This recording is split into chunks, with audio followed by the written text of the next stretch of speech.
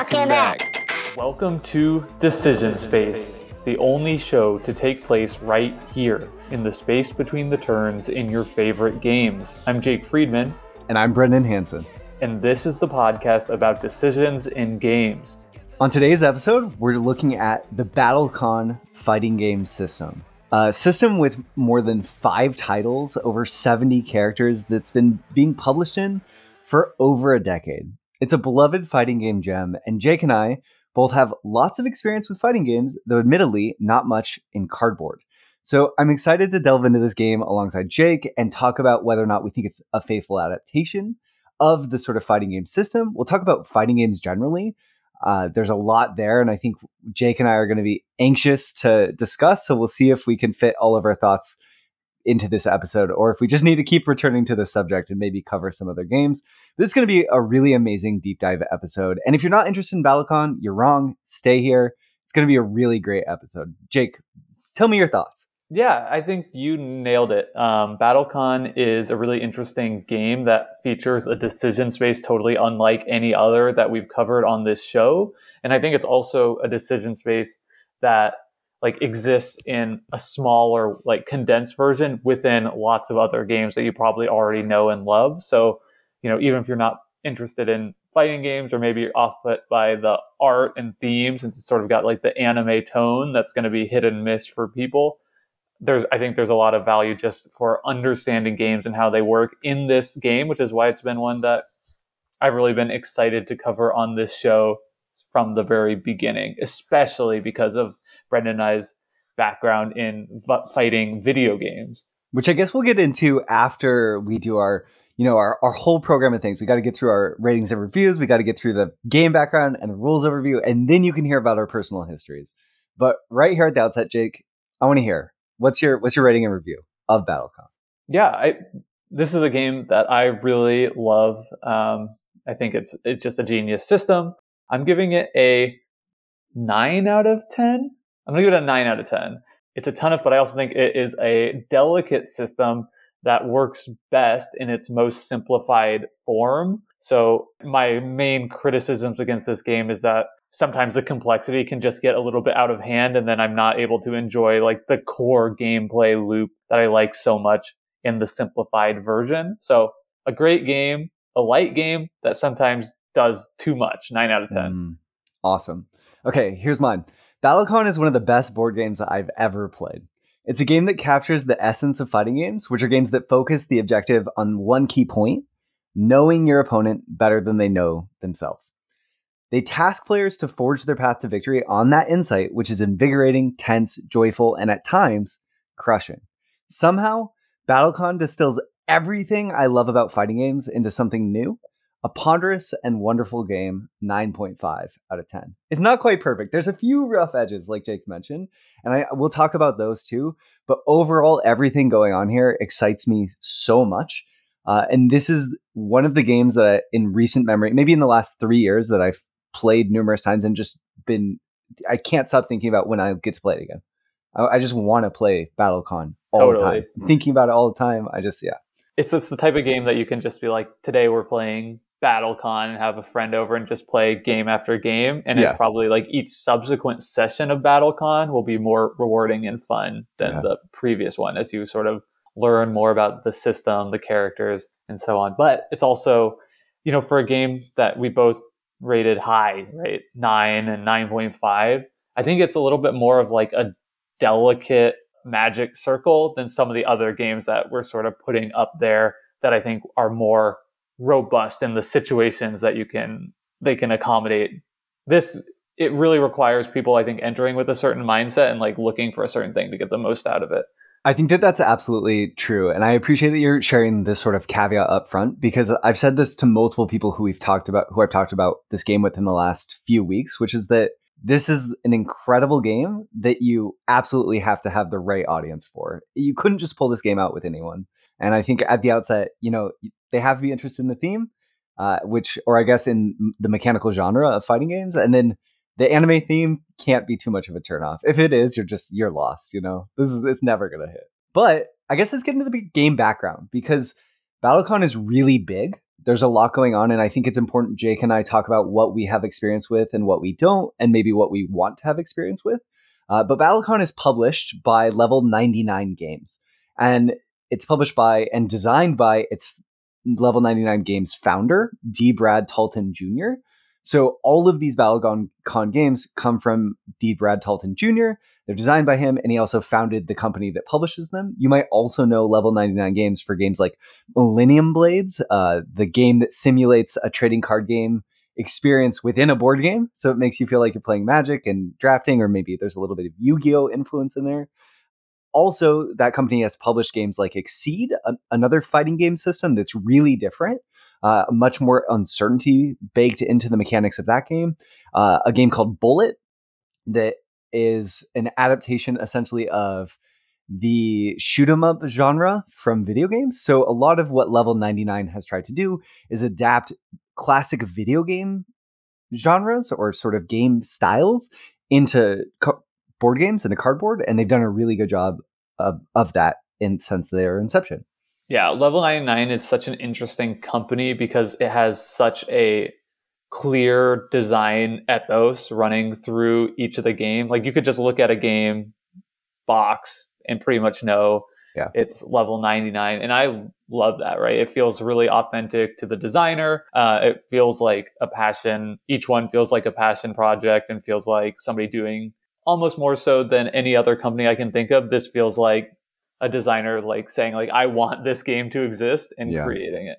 And I think for all those reasons, it's probably also the most love it or hate it company that we've covered. I kind of feel like Level 99 is kind of something that's like, you're probably going to love every offering or maybe stay away. I think to that point too, Jake, there's this potential when you're doing these sort of adaptations, we're trying to capture the essence of something that exists in a different type of media to feel derivative in a way. And from my experience with Level 99 games, they don't. They feel like totally fresh works. I wasn't super excited about the BattleCon aesthetic when we were getting into it. I was very excited about the mechanical background.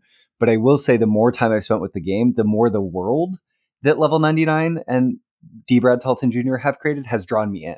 I'm not fully invested yet, but I'm intrigued and I want to learn more. Yeah. And I guess we should also say at this point, have you played any of their other games besides BattleCon? I only have experience with Millennium Blades, which I really enjoyed. And I've only have experience with Exceed, which I would say is, you said is very different fighting game system. It's certainly much more similar than it is different. It has a lot of kind of, it feels different to play because of the uncertainty, but a lot of the same ideas in BattleCon have been adapted by that. And I think I know Paul Solomon, friend of the show, like significantly prefers Exceed and thinks it's like a strictly better system. Obviously, opinions will vary on that. I think I like BattleCon a little bit more myself, but I also have a lot more experience with BattleCon than I do with Exceed. I've only played a couple of games of that. Do you think it's fair to call Exceed a more streamlined game? I don't think I'm qualified to answer that. Interesting. Okay. At first blush, I wouldn't say so. More to come maybe on Exceed in the future. Yeah. It's a game I'm really interested in learning more about. But for now, this is an episode on BattleCon, so we're going to focus on BattleCon all day from this point forward, except for when we're talking about the games maybe it adapts from.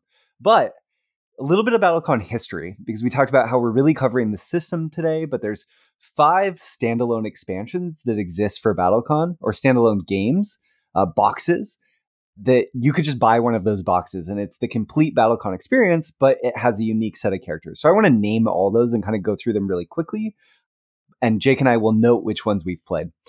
So the first one that came out was BattleCon War of Indians in 2010.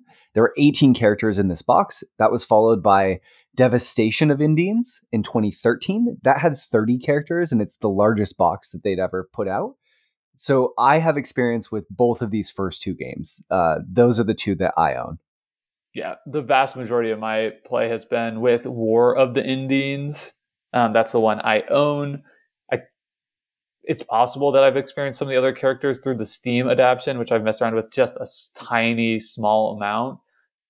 But it might even be safe to say that all of my BattleCon experience has been with that first War of Indians box. Interesting. Within the Steam adaptation, I know that there's a couple characters from Devastation, so maybe you've dipped your toes into them. I'll name the other ones really quickly. We're not going to go into those characters and featured in these 3 games since we haven't experienced them much. But they're Fate of Indians, which had 10 characters. That came out in 2015. And there was Trials of Indians, which came out in 2016. Again, another 10 characters. And then Wanderers of Indians came out in 2020 with 10 new characters. One other important note is that that's sort of where BattleCon and your experience with BattleCon could begin. Because there's also mini expansions like Strikers, which add a tag system, which is the thing that exists in some fighting games. There's standalone characters that are single boxes that you could buy to add to your collection. There's a dungeon crawl mode in Devastation of Indians. There's 4-player modes where you can play on teams. There's boss fights included in a lot of these boxes. Jake and I are going to talk about the core BattleCon head-to-head experience, but this system is so big and robust that there's a lot here that it offers. And I think this is another example of how it shows it is a very lovingly crafted thing. Yeah. I bought my BattleCon box War of Indians secondhand, and it came with an expansion that the previous owner had put in that I don't know what it's called off the top of my head. Maybe like Fire and Ice or something along those lines. But what it adds is, or maybe there's even 2 expansions with it, but one of them adds like god versions of a bunch of the characters so that you could, like, if you wanted to play with the same character from War of the Indians, but EX, they're like extra super powerful versions. Yep. I haven't done that at all. So there's just like endless amount of stuff. Any anime trope you can think of has been like incorporated, I think, into this game in some form or fashion at this point. I believe BattleCon is also on its 4th edition, so there's been some changes, some balance updates. We'll have to talk a little bit about some of those too, I think. Yeah, definitely. And then also a streamlining of how the game gets communicated. I play on a slightly older version, but the game itself, the core experience is very much still the same, so it shouldn't be too big of a deal in this episode. But like Jake said, we can touch on it some in the back end. Well, should we jump right into your rules overview to give all of our listeners a better idea of what BattleCon, the fighting system, is if they don't have experience with it, and then meet back on the other side to do our classic decision space deep dive of this game system.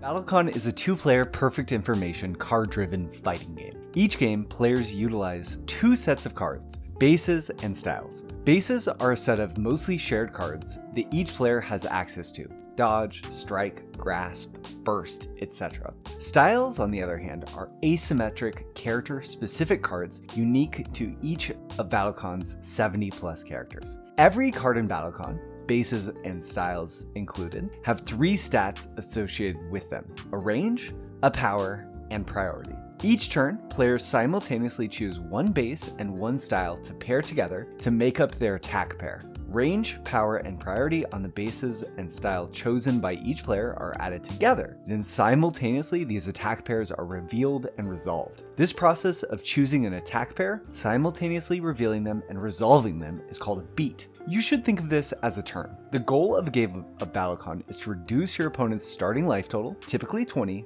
to 0 by landing hits with attack pairs. BattleCon is played in a 2D 7-space plane.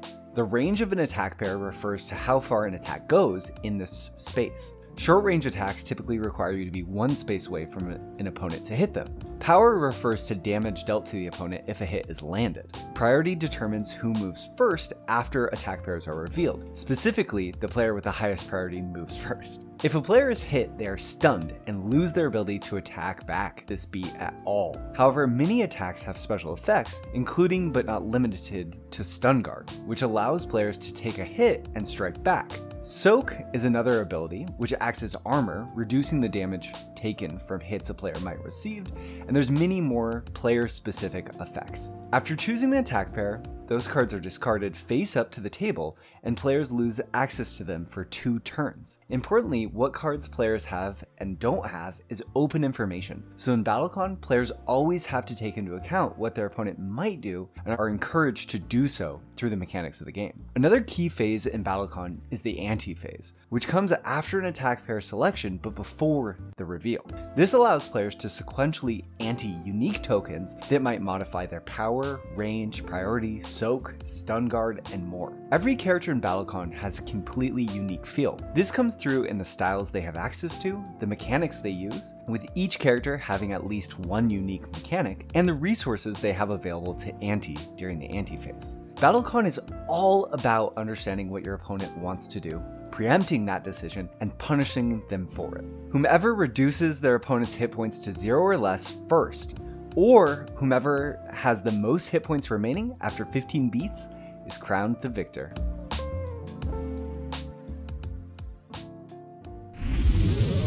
Thank you, Brendan, as always, for recording that rules overview. Hopefully that gave you some idea of how this game works, and we're going to dive right into it now. And I think the thing I wanted to say up front is one thing that I think is interesting about a conversation about the decision space in BattleCon is you mentioned earlier how, this is a game that tries to essentially re-implement something that exists in fighting video games into tabletop. And I think what's so interesting about that is what Brad Talton has done with this game is in so many ways like taken the decision space of a fighting game, right? What players are thinking about, the choices they're making there, and put it into this other format, into the tabletop format.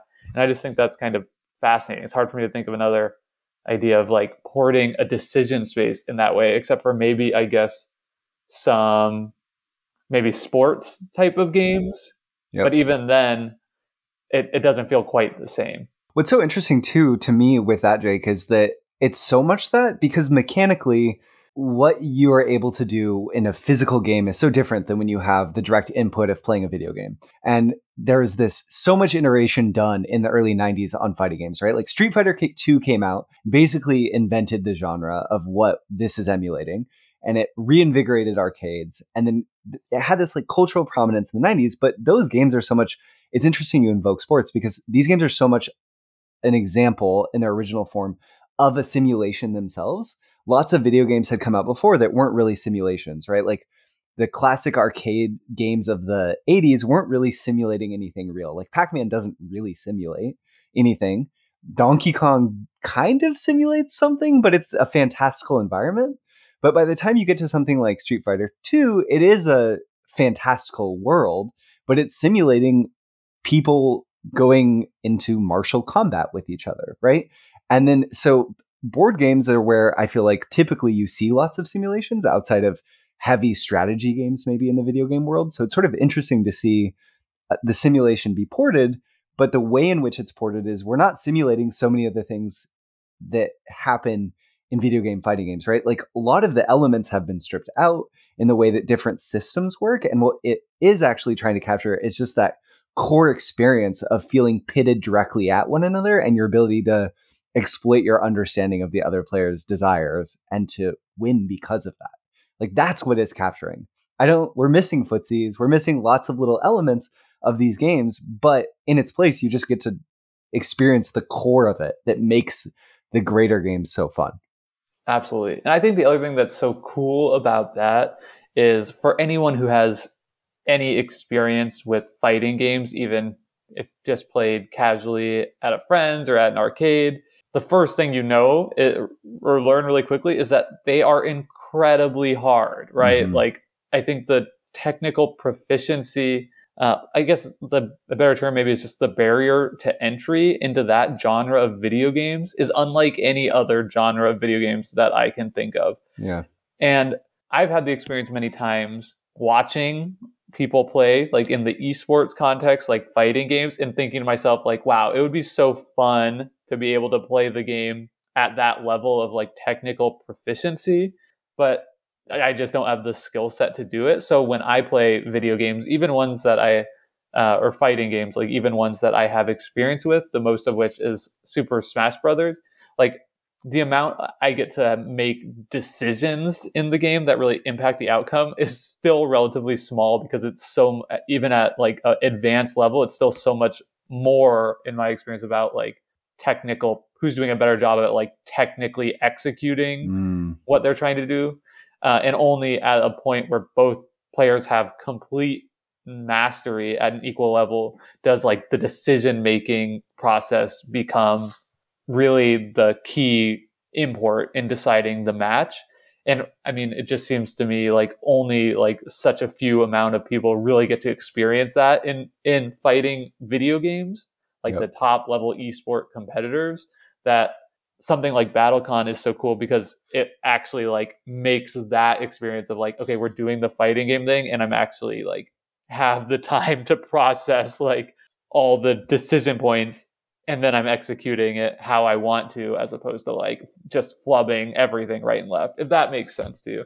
Yeah, no, it absolutely makes sense. And I think that it's so interesting that you invoke Smash, Jake, because I know that that's your sort of core genre that you enjoy, but Smash has such a high execution ceiling. There's so much potential room to be basically incredible with your controller in that game. And most of my fighting game experience comes from a game called Pokken Tournament, which is a Pokemon based fighting game that was first an arcade game in Japan and then came out on Nintendo's console, the Wii U.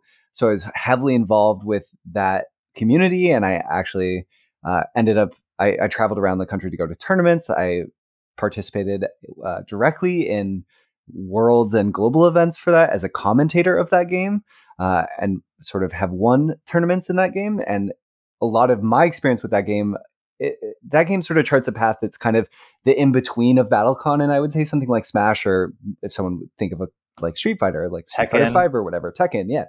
But input wise, it tries to lower the execution barrier to get you right into these mind games quickly. And I always, even when I was a kid, what I loved most about fighting games wasn't, oh, look, I can do some crazy like combo. I spent 20 hours in training mode so that I could like perfectly execute this like 50 input combo. Exactly. Yeah, exactly. That was never what really, and some people, that is the appeal of fighting games, right? Is like the experience of learning and the mastery of the technical aspects is a huge part of the draw. But for me, it was always the mind games were so pure, and I loved the ability to directly interact with someone else's mind as they're approaching a puzzle and to try to get one step ahead. So that's what BattleCon asks you to do, equips you with the tools to do, and essentially is what the game is about.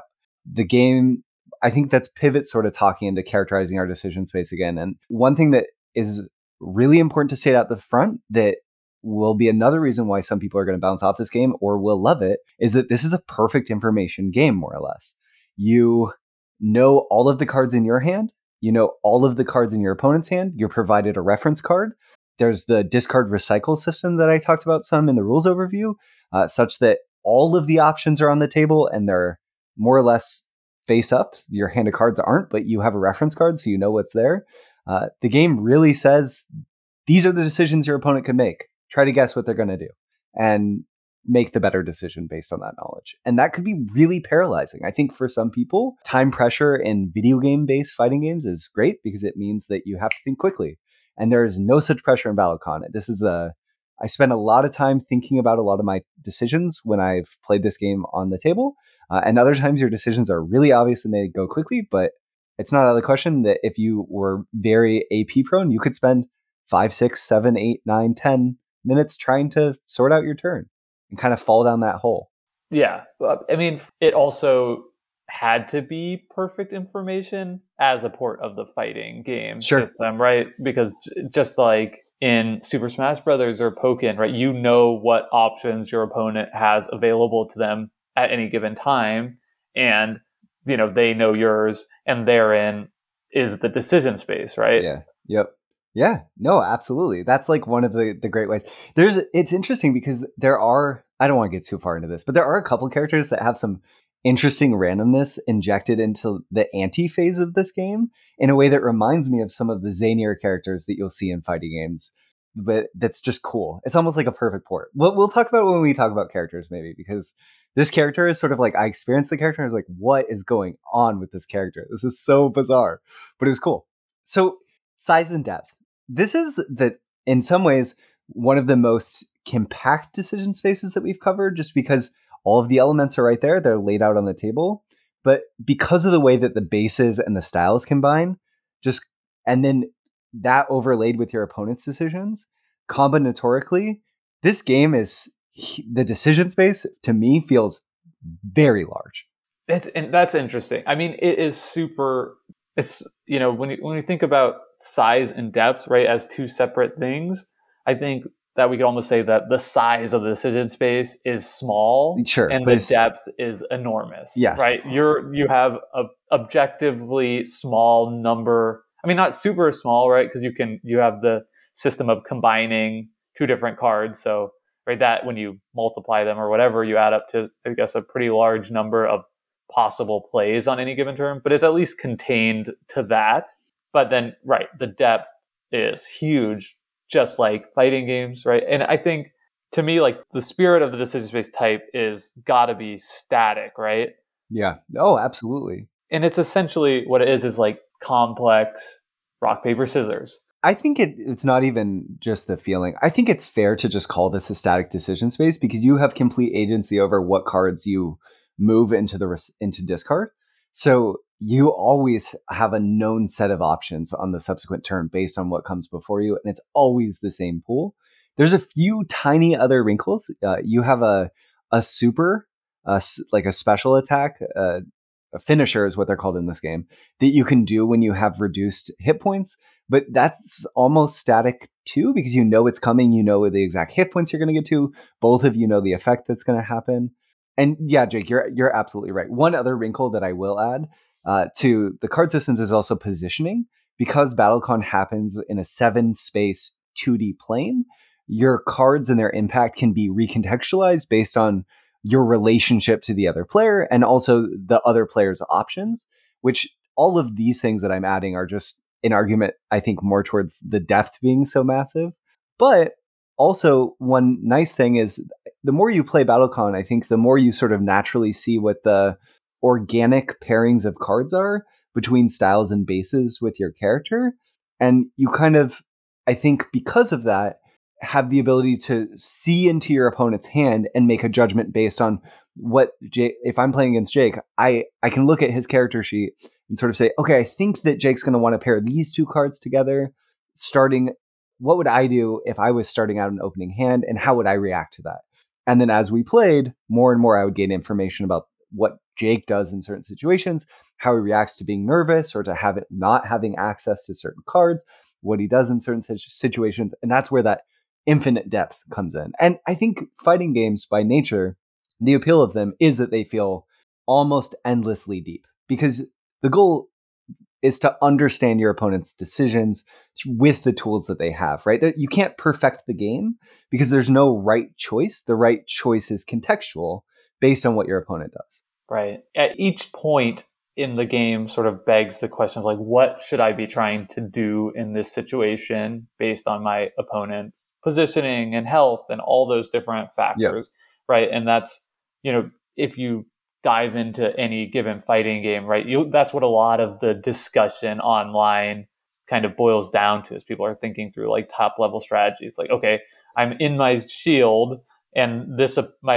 other character is doing this, like what should I be trying to navigate in that situation? And that sort of thing is absolutely present in this game as well. Like, okay, I'm being pressured by Ryukyu and I'm on the last space. Like, what type of options do I need to have available in this situation? Like, how can I reverse that? Or how can I, escape this pressure with like the least harm done? And when you just start factoring in the number of different characters, the number of different like play styles, as you're sort of speaking about, which is really fun, right? You can actually like get more proficient at navigating the combinations available to each character. The system just blooms into something so much bigger than the relatively simple rule set provides, right? It's like a game that's bigger than its rules. Oh, so much so. And what's bizarre too, so I didn't have a sense for how different characters might feel in this game. I was excited. Part of the appeal of fighting games is that every character feels differently and you get to express yourself by choosing a character that really sort of fits with how you want to play the game. And one of the coolest things about BattleCon is every character is so different. They all have unique mechanics that fundamentally reshape how the game will be played. And the more characters I played, the more true that keeps feeling. And I've played maybe a dozen characters at this point, maybe a few more than that. And I know that as I continue experiencing more and more, it's just my mind will continue to be blown and blown and blown. So at the end of the show, we're going to talk about characters some, because Jake and I know we're going to be excited to do that. So that will be really fun. One other thing to talk about that's really key to the decision space is how much it changes and grows as you learn more about it and as your playing partner learns more about it, because it truly is a game where, the first time you're playing, you might not find that much depth because you just are going to be like, throwing paint against the wall and seeing what sticks. But once you've internalized all of your character's options, which is really difficult to, I think, do in that first play. It's just a lot of information, much less what your opponent's character is capable of. It's just, it's going to be a lot shallower. But once you do know more, right, you can actually start predicting, okay, if I do this, what my opponent may be going to do, and get into that sort of donkey space. The game all of a sudden is a totally different experience. Adding on to that, one thing that's hard to grasp initially that really helps is the bases that every character in the game shares. You just get a default set of bases, and then some characters, maybe most characters, have an extra base that they get to add in that's unique to them. Okay. Is that those bases formulate sort of the core, they're the base of what your character can do, right? It's descriptive. And when dodge, attack, grasp, right. Shot, which is a ranged attack, or burst, And when you've played certain of those attacks, you become vulnerable to the attack that would best counter it, right? There's this sort of pace and flow to fighting games in the way that they work, where you're on offense and then you're on defense, and you're trying to sort of bide your time and wait your turn to go again. And I think in BattleCon, the way that gets captured is when you lose access to certain of your bases, or even some of your styles, depending on your character, you move from being in a position where I'm really on the offensive and I'm trying to land a hit, to how do I wait for the card that I want to come back and ensure that I'm in the right positions in terms of the space to set that up. So you have really interesting turn-to-turn planning, but so much of this game is also trying to think 2, 3, 4 turns ahead. And then on top of that, what your core strategy is of, am I trying to be right next to my opponent in this matchup, or is this a matchup where I need to try to be as far away from the opponent as possible, and I'm trying to play more of a zoning game? It's all the classic fighting game stuff, and it's so much represented perfectly. Yeah. I think if the core of this game is rock, paper, scissors, the thing that enables it to be fun and interesting is this hand management puzzle, to put it in terms that board game enthusiasts are likely to be familiar with. And sort of that puzzle of, I have this one super powerful base, all characters do, that really facilitates what my character is trying to do. So you want to play it early and often, but also not having it in your hand means that's an enormous threat that your opponent doesn't have to worry about. So how do you navigate that puzzle of making the most out of it? And sometimes that can just be by applying the pressure of, oh, they could play this card. Totally. And I think that this game does such a good job of having that for offensive options at range, offensive options up close. And then also there's one really strong defensive option in this game, dodge. And dodge basically says, if you dodge through your opponent, they cannot hit you.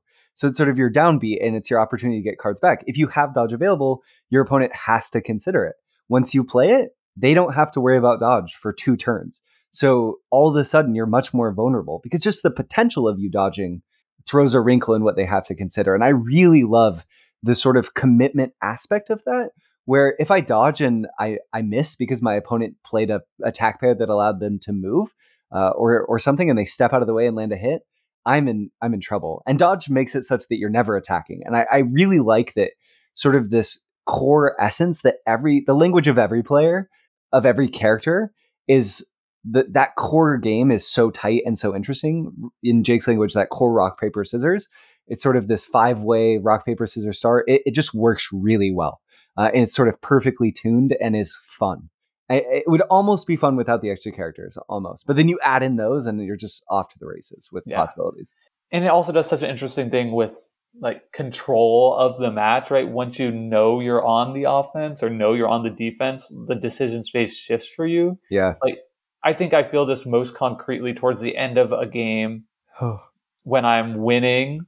And it feels less so like I'm trying to land the killing blow a lot of times, even though ultimately that's what you need to do to win. You need to bring their life down to 0. but more like I'm trying to find that checkmate, right? I'm trying Yeah. to navigate into a situation where I can be assured of my victory, which is possible, right? So getting them to burn that dodge. Yeah. I think that what especially sort of amplifies the potential there, Jake, that I really love, and I think what would make BattleCon apply to board gamers who enjoy puzzles is the range aspect of different attacks provides a really rich texture to the decision space. And this is so I mentioned this in the rules overview, but every base and style has a range, and those are additive. So maybe your attack would hit 0 to 4 spaces. So if your opponent is 5 spaces away, you'll whiff. That's a pretty generous range. But some of the most attacks in the game, the most powerful attacks in the games, the one you really want to land, will be really specific, right? You can only be 1 space away, or this only hits if your opponent is 5 spaces away from you or 6 spaces away from you.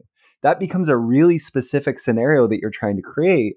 But if you can set it up, the system generally rewards you greatly. So can I tell an anecdote really quickly, Jay? Yeah, of course. One of the most recent games I played of this was I was playing a character called Caitlin Von Sorrel, who uses these wormholes. I might talk about her a little bit more later, but I just want to say that her finisher, I was behind in the game. I'd been behind in the entire game, so I knew the only way I could come back was by landing my finisher. And the finisher had a really specific range. It was like I had to be exactly 6 spaces away, I think. So I played the final 3 turns of the game. My second to position myself appropriately, my second to last turn of the game, I dodged backwards to miss an attack, right? To get out of the range of an attack, dodging out of my opponent's most powerful attack pair. So the next turn they were sort of on defense, and I dodged exactly 6 spaces away and was able to land my finisher. And it just, to me, captured the sort of everything coming together aspect of when a plan goes right in fighting games that feels so good. And also captured I just solved a puzzle that really challenged me, of the puzzle of what my opponent wanted to do, the puzzle of what our characters could do, and put those pieces together in a way that board games typically really reward you and make you feel. So it sort of was the peanut butter and chocolate moment of my gaming life. It was so, it was great. And the game does such a good job of like helping you to visualize it in a fun way. I think that's part of the magic of the attack and base pairs, is it like automatically puts you in the space where you like almost can't help but sort of visualize what's happening in play. Like you do the sort of like theater of the mind. I think anyway. Thematically even, right? Right, exactly. Because it's just like, blistering dodge, and like you can't, and then you realize like you're 1 space out of range, and that attack must have just swung like right by the tip of your nose without hitting you. And when I was playing this with my friend Rex, he's been gaming partner for this game specifically, and came over a couple of times just to play just this. Yeah, he gets so into that in just like a great way, like he wants to narrate what his character did on that beat, just to sort of like recount for both of us like what must have happened on that point in time in the fight. So even though you're not getting the visual effects of fighting games where you get to like see the attacks and register the damage done, like the game does even a good job, I think, of simulating that for players by providing them the foundation for like creating those moments in their mind. 100%. So 2 things. This is a great buddy game. Like playing this game with the same person over and over is going to make it better, to Jake's point. So I also have a friend who I've played repeatedly with, Josh, and I think that it just rewards you playing that way. And in Josh and I's plays, when that exact moment that Jake just described has come up many times, where something so thematic happens that we both sort of just sit back and kind of rewind exactly. We unpack what just happened as we resolved our attack pairs, where it was like, you tried to dodge through the wormhole that was there, but then I grasped you and threw you through 2 wormholes all the way across the screen. And it's just, it really jumps out at you in a way that a lot of themes in board games don't. And I think that that's a huge accomplishment of the system, right? When I don't know, when I'm laying we're playing Ticket to Ride on Board Game Arena. When I lay roots in that, I am not thinking about the workers, carefully going through the gorges of New York to lay trail. Nothing. But here, like it begs you to do it. And both you and I have had that experience. And I think that that's a huge part of the accomplishment of this game is that it gets the thematic part of the simulation so right. Yeah. And it's so interesting because shoot, now I'm blanking out what I was going to say. Dang it. Like, I guess it's just because I remember now. I remember what I was going to say. Like, I think it gets back to our conversation about theme. Yeah. And like this game has decisional theme in a way that like few other games manage. Yeah. Like it puts you into the character, right? Like you visualize like yourself, sort of like engaging in that fight in some ways, right? So it's like, okay, my character, me, right? I'm here in this situation, right? He's right next to me, and I play point blank strike. It's so like it, and that move, if they're right next to me, if they're a range of 0 or 1 space away, like it's gonna hit them, and it's it's like you're kind of in that theme. So it's both like the actual like environmental theme of like the names of the cards you're pairing together, but also the fact that like it feels like you're there. Like it feels like you're playing the video game, or in this case, the board game, as it were. Totally. Do you, Jake, want to, while we're here, talk about the ante system? Because I think as we move into the rest of the conversation, we might graze over that, but it's actually a really unique sort of system within this game that allows characters to have added asymmetry and to have thematic wins that ties into what we're talking about, some even too. Sure. Yeah, great. Okay, so this system is, we've talked about the attack pair system where you simultaneously pick both of your cards and then reveal them. But in between when you pick your cards and when they're revealed, there's this stage in the game called ante. And each player will have their own tokens. And these tokens are highly variable.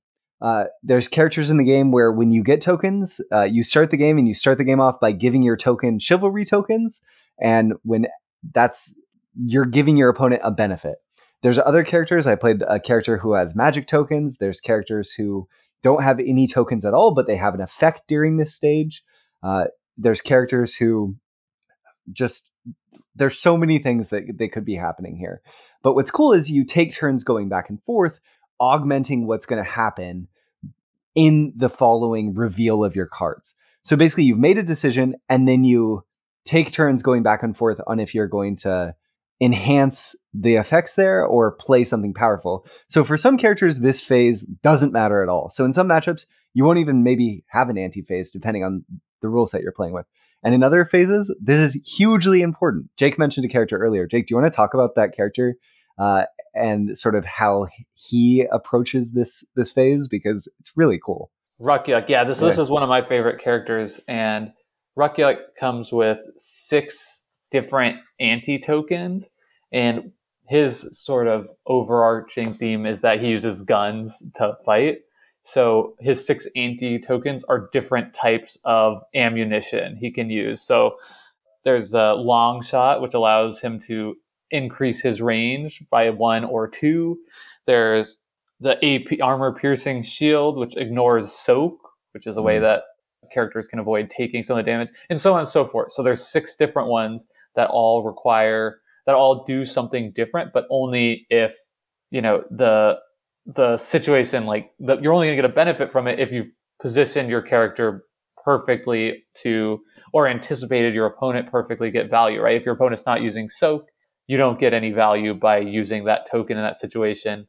And then the custom base or his special base is a reload that is like an offbeat, but you get to pick up all your tokens. So it's like a whole other sort of, not an economy, but a whole other kind of resource management system that this character gets to play on top of that. And I really enjoy resource management type games, so that this character really appeals to me because I get to like play this other type of board game mechanic that I really like within, like layered on top of this game. Yeah. So, this character has a lot of decisions to make during the ante system. My playing partner, Josh, really likes this character, so I'm used to playing against him. And I love the way that reload, Rukyuk, to get all of those tokens back, and he really wants them back because they add a ton of power to what he can do. has to reload. So take a turn where he's totally vulnerable. And the guessing game around that becomes so fun because maybe you're going to wait until you've used most of them and then do it, right? The pressure mounts. But maybe one of the tokens that you have is really strong in a certain matchup. So maybe you're going to use it and then surprise me with a reload, and trying to play that guessing game of is Jake or is Josh going to reload now? And do I try to go in? It adds so much depth. I will also say this character is so brutal. If you make a mistake at the opening of the game, you can end up in a really tough spot where it's very difficult to get back in range of this character. And yeah, really cool how he shifts the gameplay. I also, Jake, I want to mention, so have you heard of the character Atavia 6? It sounds familiar. Okay. It might be in my game, is it? I think it might be, she might be in Devastation, but this is a character who doesn't have tokens during the anti-phase. In the anti-phase, instead, what she does is she makes a guess. If she can guess the priority of the opponent's revealed attack pair, instead of that priority being whatever it is, it becomes like -10. So if she can guess the exact priority of the pair, all of a sudden she always is going to get to go first. So it's so much of this guessing game themed around, she's sort of like this Terminator sniper, where if she knows your position, you're done for. And Josh and I had so much fun because my character in this matchup had no tokens in anti. So our anti phase was just, if he could guess my priority, he was going to land this massive hit. So it was just this hilariously fun guessing game. And it really affected how I was bringing my attack pairs together, trying to have priorities that he couldn't guess, right? Like trying to be higher than I normally would or lower than I normally would. And that really matters in this game. We haven't really covered it. And I want to hear your thoughts on this, Jake, is that one thing that I think could be off-putting to board gamers is if there's this system where if you get hit, you don't get to go that turn if you get hit first. But there's another system on top of that called Stun Guard, where you could maybe stun 1 hit or 2 hits of damage or 3 hits. But there's the potential where within the sequencing of attacks, when you go really matters. And I think that higher order puzzle of, do I want to move fast this turn, or is moving slow okay? And if I move slow, I'm doing that because my opponent's going to move, but I'm going to soak.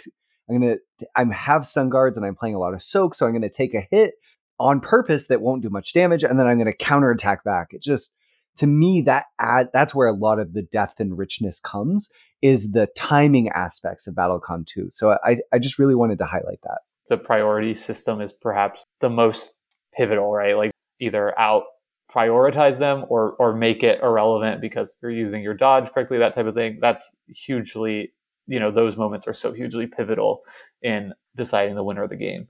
It's interesting too, because priority is it's a word that I heard a lot when I was younger playing fighting games, sort of before I knew the background of how they actually work.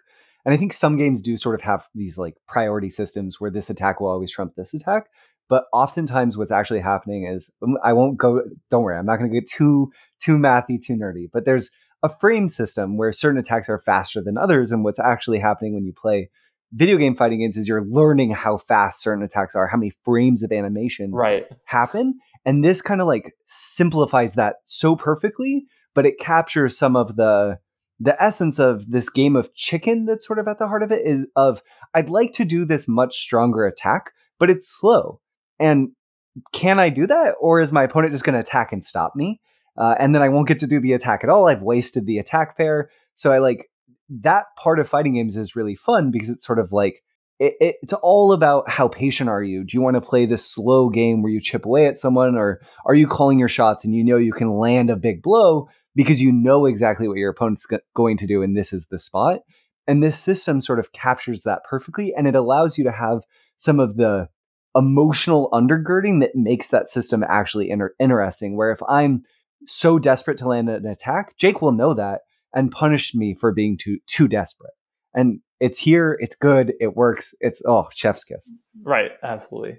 And the other great thing about all of these systems is they all enable like space for different characters to say like, this is what I'm good at, right? Or this is what I exploit, which is fantastic.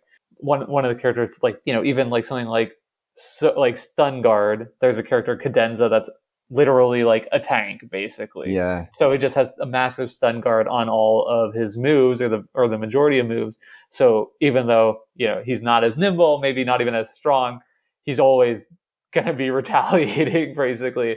And that can be a really fun sort of different gameplay style as well. Like, how are you going to navigate that puzzle, which is, just a small change, but fundamentally tweaks the whole game system. And if you played a character over and over, right, if someone was your quote unquote main, it would recontextualize the way that you're bringing together certain bases and certain styles, maybe, because perhaps your character typically wants to be right next to someone. And maybe with this character who can soak a lot of attacks, you're going to try to play more of a range style with your character. So what does that look like? And how do you approach a certain matchup? And so much of this game sort of is about those matchups.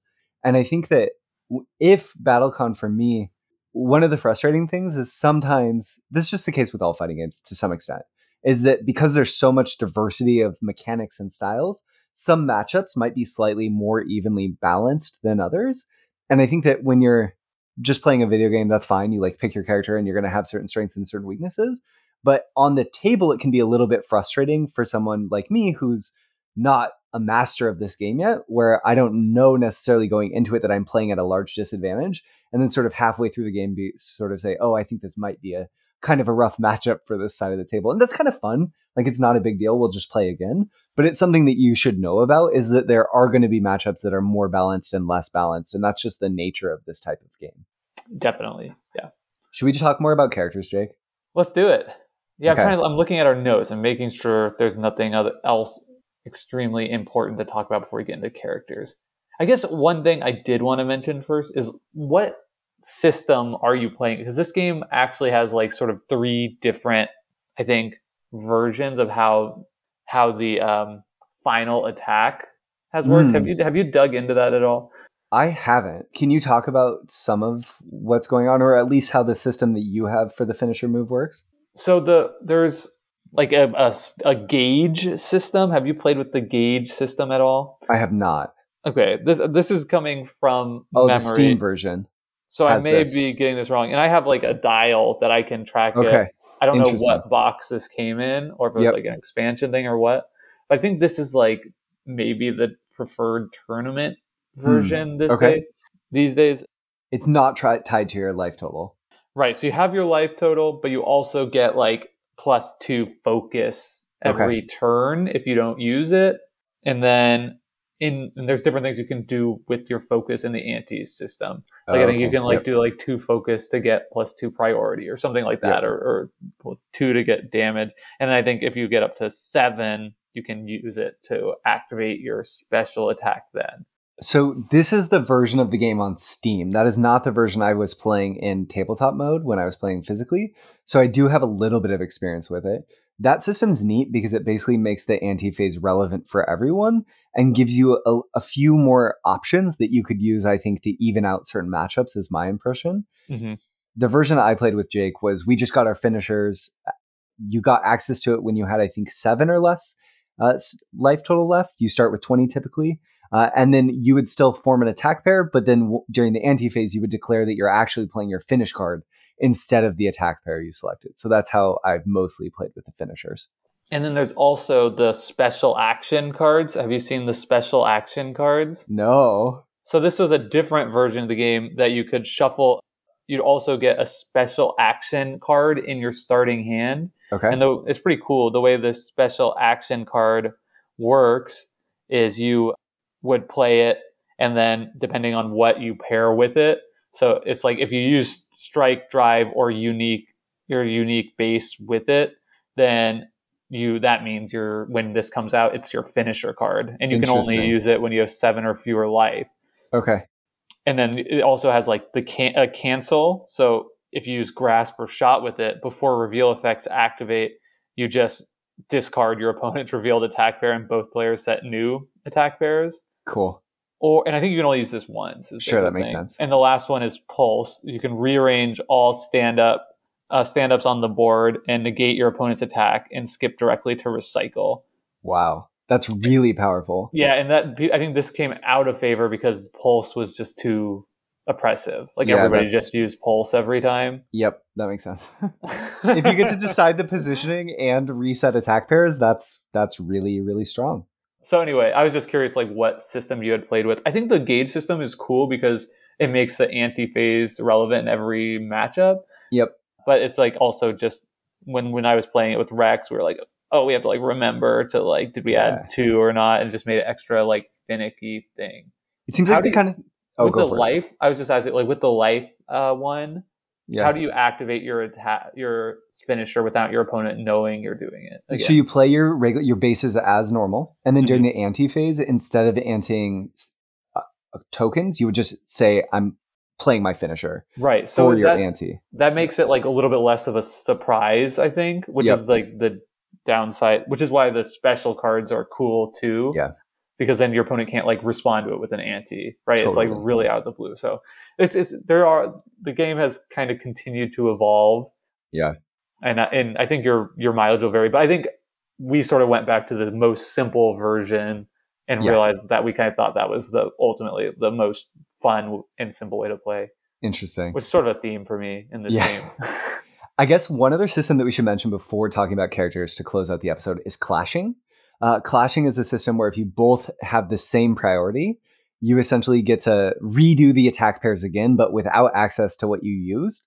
So you have a series of increasingly more information about what your opponent might do as cards get pulled out. And I think that that's a system that works really well. It creates exciting moments within a game. I think certain matchups you might never clash. Other matchups you're more likely to clash. It adds, I loved it. It added cool texture.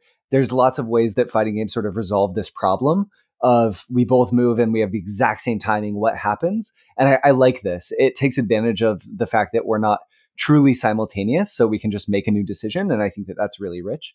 There's actually some video games that I think have sort of similar systems, which is neat. But clashing is cool. It's something you should be aware of that could happen. And great. Let's talk about characters. You go first, Jay. Okay, probably the character that I've played the most and really enjoy is one of the most simple characters in all of BattleCon, and that's Kalistar. And Kalistar is a super aggressive character that has just a lot of extremely powerful attacks that do a lot of damage, which is great. I love that. And the cool hook for this character is that it has a human form and an elemental form. Have you played against this character or with it? I haven't, no. So what's cool about that is like depending on what form you're in, your moves can do things a little bit different. And also you get like different benefits and drawbacks. So when you're in the human form, you always have Soak 1 activated. And when you're in the elemental form, you always get +2 power, +2 priority, and lose 1 life. So it's sort of a fun risk versus reward. And then also you get to manage how you switch back and forth because you have 2 different attack bases or whatever. Yep.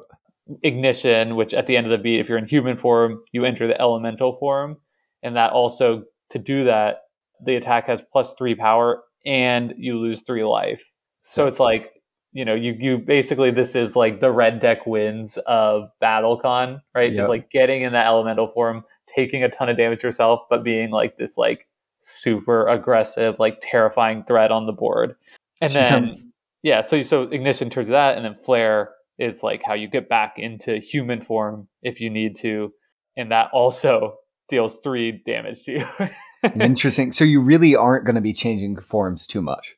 She's like a stance character where you only want to change stances once or twice maybe in battle. Yeah, I think that's right. Yeah, that's really cool. I'm so here for that. That's awesome. Okay, so I mentioned Caitlin Von Sorrel at the top. She's the one who can create wormholes that basically allow you to put space between your opponent and yourself that you can choose to have that space there for your own moves or ignore it, which so fun. I think she is my favorite BattleCon character, but I feel like I already talked about her enough.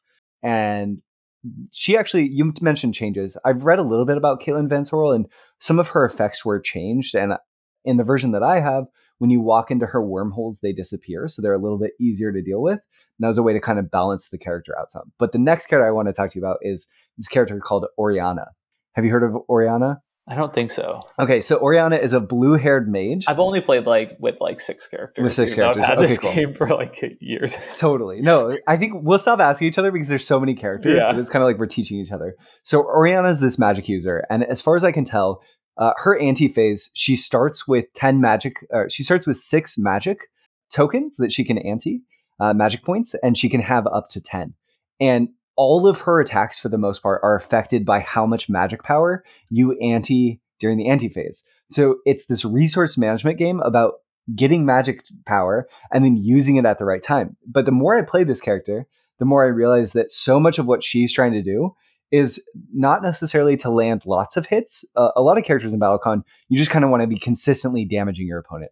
Playing Orianna, it seems to me that what you'd like to do is you're playing basically a runaway zoning character where you're trying to create space from your opponent so you're not getting hit, and you're building up magic power, because what you're going to try to do is spend a lot of magic power all at once and just land a massive hit, like nuke your opponent for a ton of damage, and then run away again, build up a ton of magic power. So she's this annoying zoning character all about resource management. I wasn't able to play her effectively, but she seems neat, and she was the character that I played with where I was sort of like, wow, this system is so robust. Because this is a fighting game character who doesn't really want to fight until the right moment, doesn't even necessarily have a ton of good zoning tools, so she's kind of just a runaway, build up resources, and then just land the blow. Really cool. That's interesting, because that's very similar to the character I was going to talk about, which is Rex's main character he likes to use, which is Luke. Okay. And Luke is like a time traveler, basically. Heck yeah. So he starts with 2 time tokens, and then he gets another one at the end of each phase, up to a total of 5. And he can use those to ante. 1 token equals 1 priority. And then you could also use 3 to teleport up to 2 spaces at the start of the beat. Or you could ante all 5 tokens to just become the active player of this beat. Nice. Which That's is awesome. Pretty awesome on its face. But I think the thing that Rex has really liked about this character is, again, sort of like the thematic experience of playing him, because his ultimate attack is like one of the coolest ever. It's called Temporal Recursion. So it does 3 power and only has a range of 1, but has 5 priority. So that's pretty good. Yep. But before activating, you can advance up to 1 space. And then after activating, you may spend a time token to execute this attack again. That's sick. Yeah. So like if you're already 1 space away from them and you have 5 tokens to ante, it's just 15 damage in 1 shot. You're just in the blender getting like hit, like reverse time, hit again. So sick. Or that person, you could just picture the character like blinking towards you a couple spaces and like hitting you for 9. So good. Very, very fun thematic character, but it works really similarly, right? Where he's sort of baiting, dodging to like power up those in terms of time tokens, and then it's kind of like glass cannon style. Yeah. I was really surprised, Jake, how many effects there are in BattleCon that are sort of teleportation effects, which I really like, because there's this concept in fighting games called neutral, which is this sort of no one is at advantage. You're both sort of equally able to approach and set the terms of how your encounter is going to happen. And one cool thing about BattleCon is you could end up in a really unfavorable position where you're really far away from the opponent, and all of the movement options that you have, these teleports, really help you reset to where you want to be on the screen. And BattleCon is definitely a high agency game.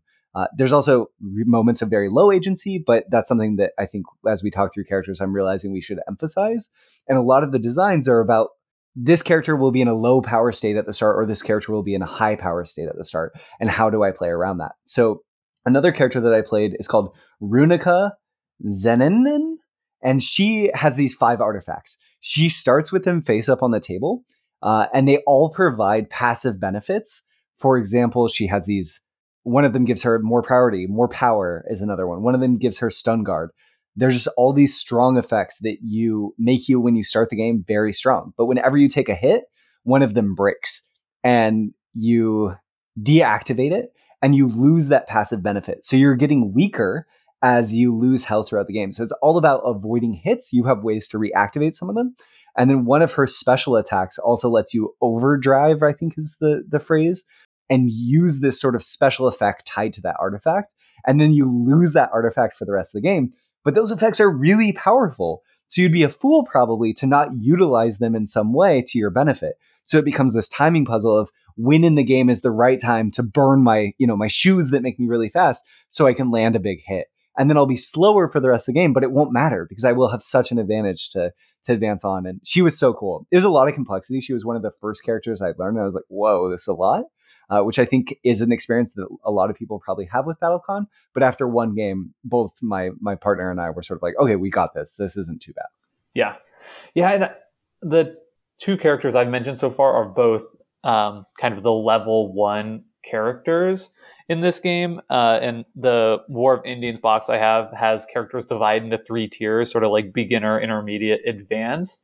And to be honest, I think Rex and I being both sort of like, not, amateurs at the game, right? New to the game for the most part. Yeah. It's just we had a lot more fun playing with those characters because it allowed us so much faster to like get into the actual mind games than playing like characters in the advanced side, which are like so complex that I just kind of like, it's difficult. Like what's happening here?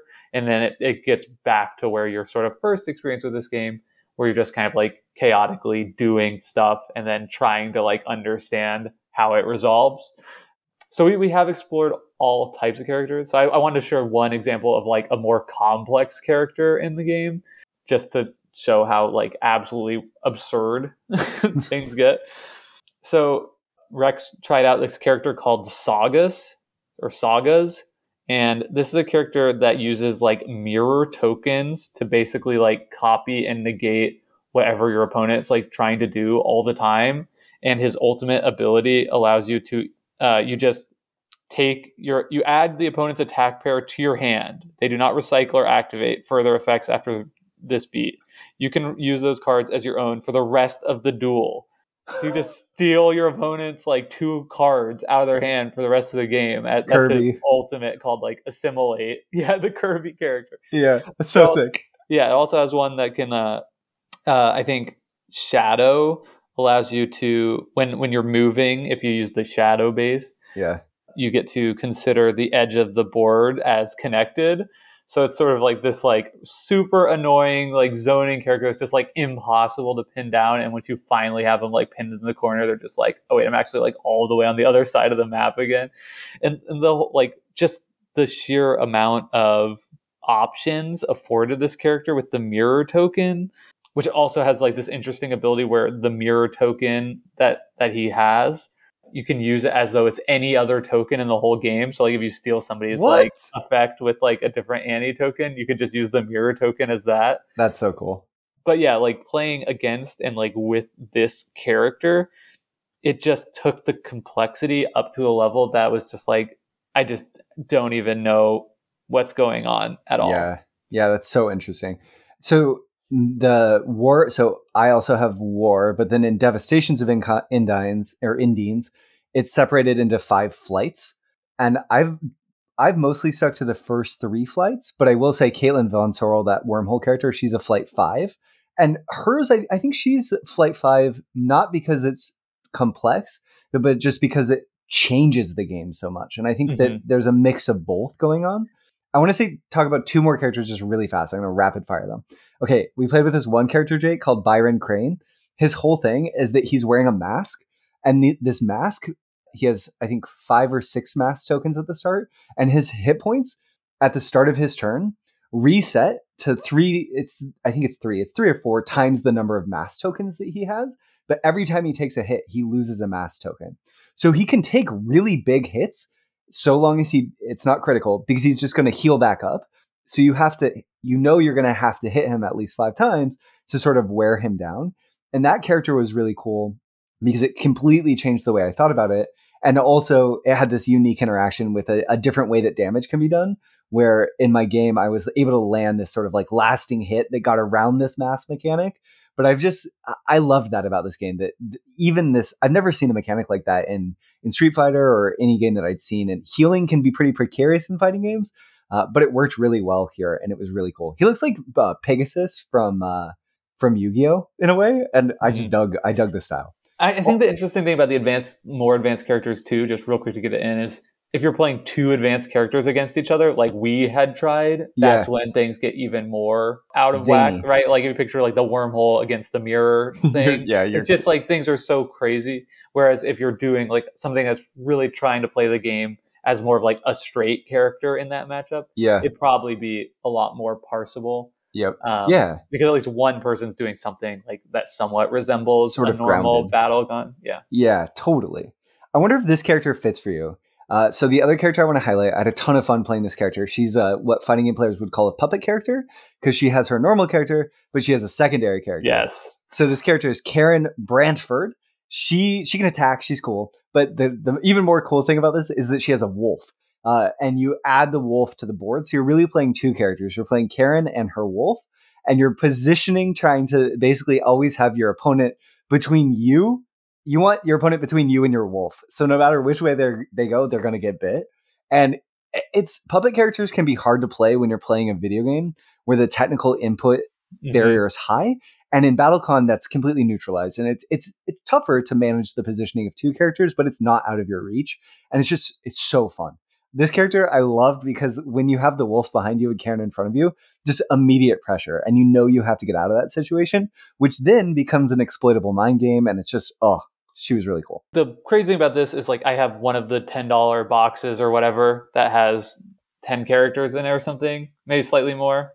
I've got 18 characters of a cheap box, and I feel like I have content for years. Yeah. Like I don't feel like I've even scratched the surface on the number of characters I've had because you want to play them more than once, right? Yeah. It's not enough just to like you play it once and it's like, okay, now I get it. So I have to play this character again where I typically am not digging through them after one. But I think that brings us to the end of our episode. I think if you've listened to this, you probably will really know whether or not BattleCon is for you and something that you might enjoy. I think if you're somebody who's enjoyed fighting video games and you're here listening to this podcast, it's like a must try. Yeah, definitely. And if you have any thoughts or want to discuss this game with us, you should absolutely do that by reaching out to us. On our Discord is probably the best place. There's a link in the show notes. You could also email us. You can find a link to that on the show.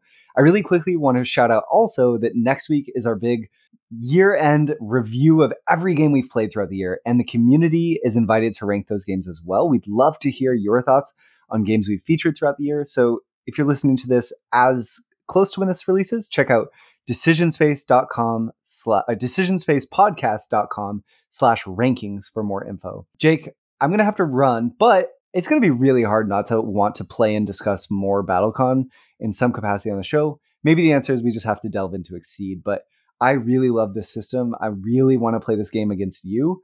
And like you, I feel like I have enough BattleCon for the rest of my life, but somehow I want more. So maybe we should play it on Steam and stream it. That would be awesome. That would be so cool. All right, well, we'll think about that. But until next time, thank y'all so much for listening to this episode of Decision Space. We will see you next week for our big year-end review and ranking all the games we played so far this year. So looking forward to that, Brendan, and we'll see y'all then. Bye, y'all.